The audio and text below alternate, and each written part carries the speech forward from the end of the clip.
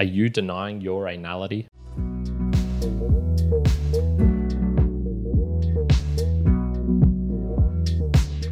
Welcome, Mere Mortalites, to another round of the book reviews. My name is Kyron, host of the Mere Mortals podcast, but also this one where I dive deeper into the books that I'm reading to give you the juicy information to extract some themes you might not have got in your own reading and to also know more about psychoanalysts and psychology. Indeed, we do have The Denial of Death by Ernest Becker. So this book was published in 1973 and it's about 300 pages in length, and it took me only 4 hours to get through, which is a little bit shorter than normal, but I'll be explaining why soon. So it is a psychology-focused book that has this theory that human civilization and individuals behave in a way to obscure, to shroud, to perhaps not even know about their own upcoming mortality, the fact that we are humans and that we do indeed die. So we do this through heroism, and in particular by becoming immortal via projects and meaning and attaching our own psychology, I suppose, to these separate things.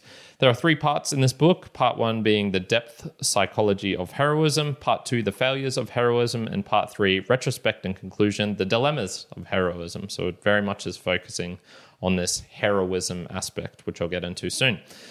There are many different topics that'll get through this, and a lot of this is related to the psychoanalysts. So this is Freud and Jung, and in particular Otto Rank, who is one he references exclusively, or not exclusively, but a lot throughout this book. And so there's lots of things about child, about dramatization and fetish objects, about group behavior, about heroism, the hermaphroditic image, about Carl Jung, Kierkegaard, about man, about neurosis, about psychological gurus, about romantic love and sexuality, and many, many different topics that I was just going through the index there. So who was Ernest Becker and what was this book, I guess, created for, or why?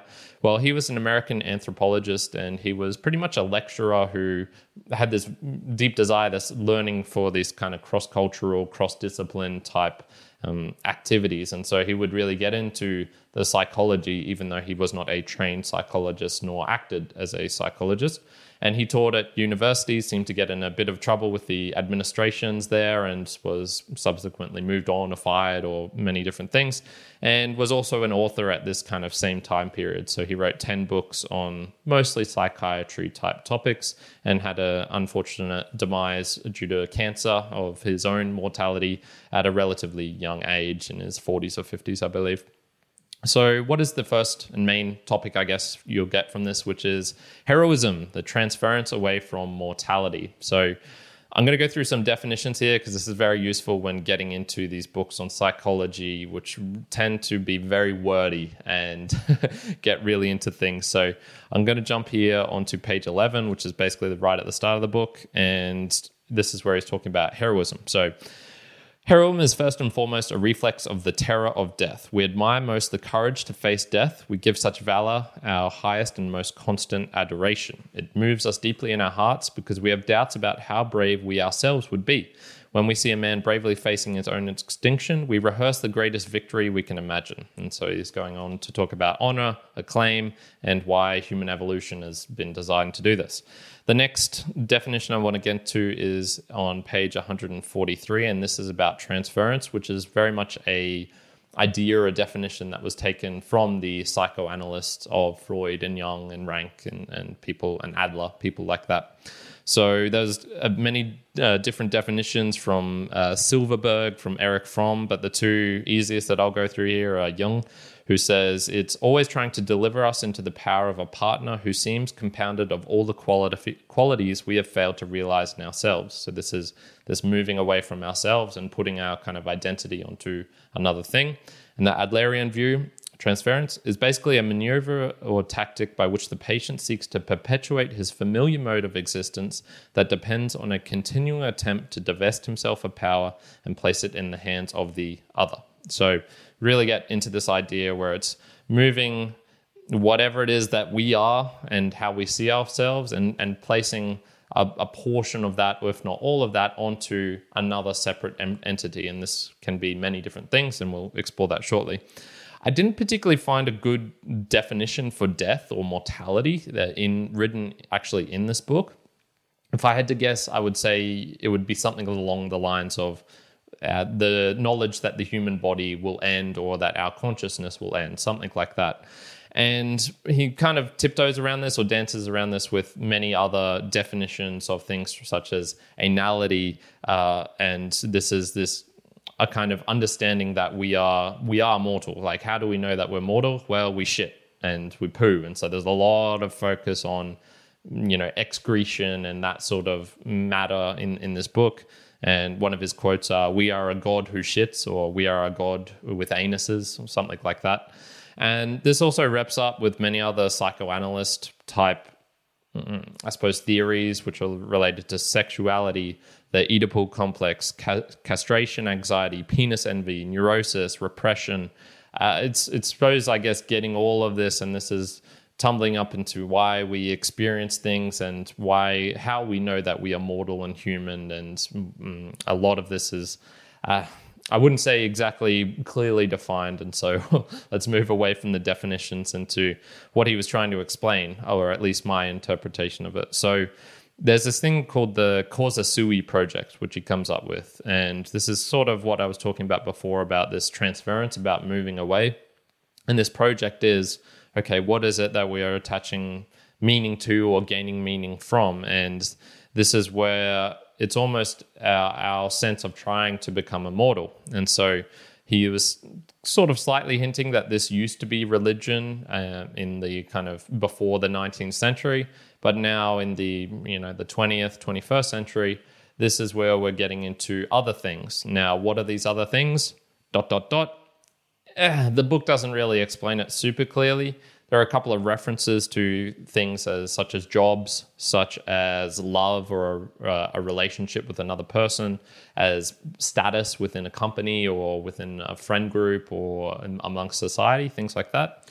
But it's never really, really clear. I just get these kind of little snippets as I was reading through the book of what are these Causa Sui projects and how we're doing it. What is a lot more clear is where we have ones which are failed attempts of trying to do this, or bad ways of denying our death. And so things that he lists here are such as depression, schizophrenia, all sorts of perversions. And so these relate to kind of fetishes and homosexuality and things like that. And then also how a couple examples of how this has impacted society in a broad scale, such as Hitler, and how he had a particular fetish or a particular thing, and this is why he wanted to kill all the Jews and cleanse the motherland and things like that. This is where we'll get into, I suppose, mental illnesses, which is part of what he talks about here. So I'm going to page 248 now. And so mental illnesses as failed heroics. So this is where the heroicism, and we'll get back to that, which is the transference from our mortality. So that's, we're trying to become heroes. He says, one very interesting and consistent conclusion emerges from our overview of mental illness, that Adler was right to say that the mentally ill all have a basic problem of courage. They cannot assume responsibility for their own independent lives. They are hyper fearful of life and death. From this vantage point, the theory of mental illness is really a general theory of the failures of death transcendence. The avoidance of life and the terror of death become enmeshed in the personality to such an extent that it is crippled, unable to exercise the normal cultural heroism of other members of the society. Okay, that's a pretty good sum up, I suppose, of the points of what he was trying to get at to heroism. Let's jump into my own personal observations and takeaways. Look, you're going to notice as I get into this section that I wasn't that really big a fan of the book, and I was struggling to really understand and take things away. I want to give a kind of at least start off with a relatively unbiased, I think, opinion of what is contained within the book, which I'd say about 1/5 of it was sex-related topics, 1/5 was about mental illnesses, 1/5 was about Freud, 1/5 was about Kierkegaard, and 1/5 was his own sort of theory of this denial of death and this heroism. And there are many other linkages. He talked about Otto Rank a lot. He talks about Freud a lot, and Carl Jung. But I would say that is kind of the general sum up. Now, why did I struggle with this? I think there was quite a few reasons, and this was also why there was only one theme, even though you could probably take 50 themes out of this if you are particularly interested in psychoanalysts or this kind of psychology and whatnot. For me, it lacked a couple of things, and what it was lacking was what made it hard for me to understand. So there was no practical clearness of this, i.e. this wasn't really directed at a person and saying, this is why you do this sort of thing, and here's an example of it. This is why this institution behaves like this. This is why governments are set up in this way. It's all, even though this theory is very all-encompassing, so he says, the denial of death is related to everything that we do. It kind of gets to this point that I was almost talking about in Reality Plus, which David Chalmers was talking about, which is, okay, say we are all in a simulation, but there's no way of proving it. Even if it is true, how helpful is it to know that it's practically useless, because you're not going to behave any differently. There's no way of getting to this next level of the simulation or anything.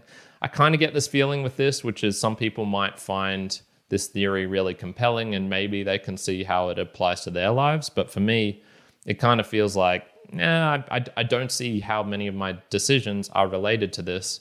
And if it is this unconscious level of I'm denying death when I, pick up this piece of paper, when I create this book review, when I eat, vegetarian for a day instead of like a normal or instead of a meat diet or something like that, I just don't particularly see how this applies. And this is where it gets into other things, like there's no data, there's no studies in this. This is all kind of that psychoanalyst, secondhand knowledge, or their interpretations of all of these things that they're getting from their clients, who are kind of messed up people by definition, because they're seeking out help from these psychoanalysts like Freud and Jung, and he himself wasn't. So this is kind of secondhand knowledge as on top of that. It's overly analytical. You can see this constantly. There's a section where he's talking about Freud's fainting spells, and he spends, 5 pages analyzing why Freud had these 2 fainting spells in his life, why Jung had this particular thing with Rome, and he couldn't even, book a ticket to Rome because Rome had this symbolism, and this symbolism, it just gets really, really focused on one particular thing. And Freud himself had these problems, and why he came up with that quote, which was along the lines of, sometimes a doll is just a doll, or sometimes a thing is just a thing. You don't need to go overly deep into it. And it does have this kind of word salad-y quality. It talks about things such as the eclipse of the sacred dimension. I'm going to read out just a section here from page 225, which is in this general view of mental illness, which is in the part 2 of this. And so, Freud was right to see the centrality of the image of the phallic mother and to connect it directly with the castration complex. But he was wrong to make the sexual side of the problem the central core of it, to take what is derivative, the sexual, and make it primary, the existential dilemma. The wish for the phallic mother, the horror of the female genitals, may well be a universal experience of mankind for girls as well as boys. But the reason is that the child wants to see the omnipotent mother, the miraculous source of all his protection, nourishment, and love, as a really godlike creature, complete beyond the accident of a split into 2 sexes. The threat of the castrated mother is a threat to his whole existence, in that his mother is an animal thing and not a transcendent angel. The fate that he then fears that turns him away from the mother in horror is that he too is a fallen bodily creature, the very thing that he fights to overcome by his anal training. The horror of the female genitals then is the shock of the tiny child who is at once, before the age of 6, suddenly turned into a philosopher, a tragedian, who must be a man long before his time, and who must draw on reserves of wisdom and strength that he doesn't have. Again, this is the burden of the primal scene, not that it awakens unbearable sexual desires in the child or aggressive hate and jealousy. It goes on and on. So this is the kind of stuff that this book contains a lot of, this diving into anal training, about how children are philosophers when they are 6 years old, about if the denial of if we were immortal, we would live in a utopia, those sorts of things. It just goes too far for me in many, many ways. And I don't know about you, just hearing that, I don't think more context is needed to that particular section. A lot of this is just these long sections talking about the sexual training or the Oedipal complex, or how homosexuals are all trying to, deny their blah, blah, blah. There's no consideration of, oh, maybe this is an inherent thing in the brain, or it's kind of, it is viewing everything through this lens of psychology. And those guys really, really like to analyze everything. So nothing can escape from their grasp of why you do what you do, or why society is the way society is structured, and things like that. Another thing, it's very similar to my book review of Either Or, which was by Kierkegaard. And in that, I basically found a similar thing. There was a lot of talk, and there was no real clear sentences of what it was that he was actually trying to say. And I think this might have something to do with it being convincing in speech and language. And this is where you'll see people like Jordan B. Peterson and Freud, and I think even himself, because it was talking about in the very start about how he was a relatively popular lecturer and whatnot. But I think there's something about this charisma when people talk about these things. And the modern example is Jordan Peterson, where if you listen to him and then you go read his books, I think his books, they have these word salad-y type things where the meaning doesn't get across as well. And I don't really understand this, because usually I would have thought the meaning would be a bit clearer and easier to understand in books, whereas in this case, I believe it's vice versa. And what they're trying to get at, what they're talking about, I think it's much more easier to understand in the dialectical form, which I think is quite interesting. Ultimately, I think this book kind of falls into Freud's trap, which he was talking about a lot in that Freud focused too much on sexual obsession, of everything came down to sexuality. And he falls into almost the same trap, in my opinion, which is everything comes down to death and our denial of it. And I just don't think that's the best way of explaining everything. It's almost like there is this need to simplify everything. And I just don't understand why we can't just leave some things complex sometimes, or we'll never know the answer. Just my personal opinion there. So in summary, from almost the beginning, the style seemed really unclear to me. If I concentrate, I think I can put a positive spin on this. And there were sections of this book, one-off little paragraphs or sentences where I thought, okay, that makes a good point. That makes sense. This whole idea, his whole theory, I don't personally buy into it, but maybe you'll find it helpful if death is something that is really on your mind a lot, or if you do believe in a lot of these sexual castration complexes, penis envy, things like that. Maybe this will be way up your alley. But for me, a lot of it just kind of seemed out of date with not only the theories themselves with regards to how science operates and how I think the human brain and how we can discover more things and say, okay, there's more a biological cause to this rather than a psychological cause or an explanation which is more biological. And, some of it is just got really loaded words. When he talks about homosexuality, when he talks about castration, when he talks about perversions and things like that, I could see this. There's a lot of, I suppose, cultural baggage, or maybe things that were easier to talk about in that time, or had these implicit beliefs, i.e. everyone knew about Freud. This is 50 years on from what he was talking about, and Freud is not as prominent now, I think, as maybe he was back in the 1970s when this was being written. So with all of that being combined, I had higher hopes, because some people that I respect greatly really enjoy this book. But for me, I was just going, I'm struggling to get through this. And there were actual, skimmings and sections that I had to just skip through because I wasn't getting anything from it.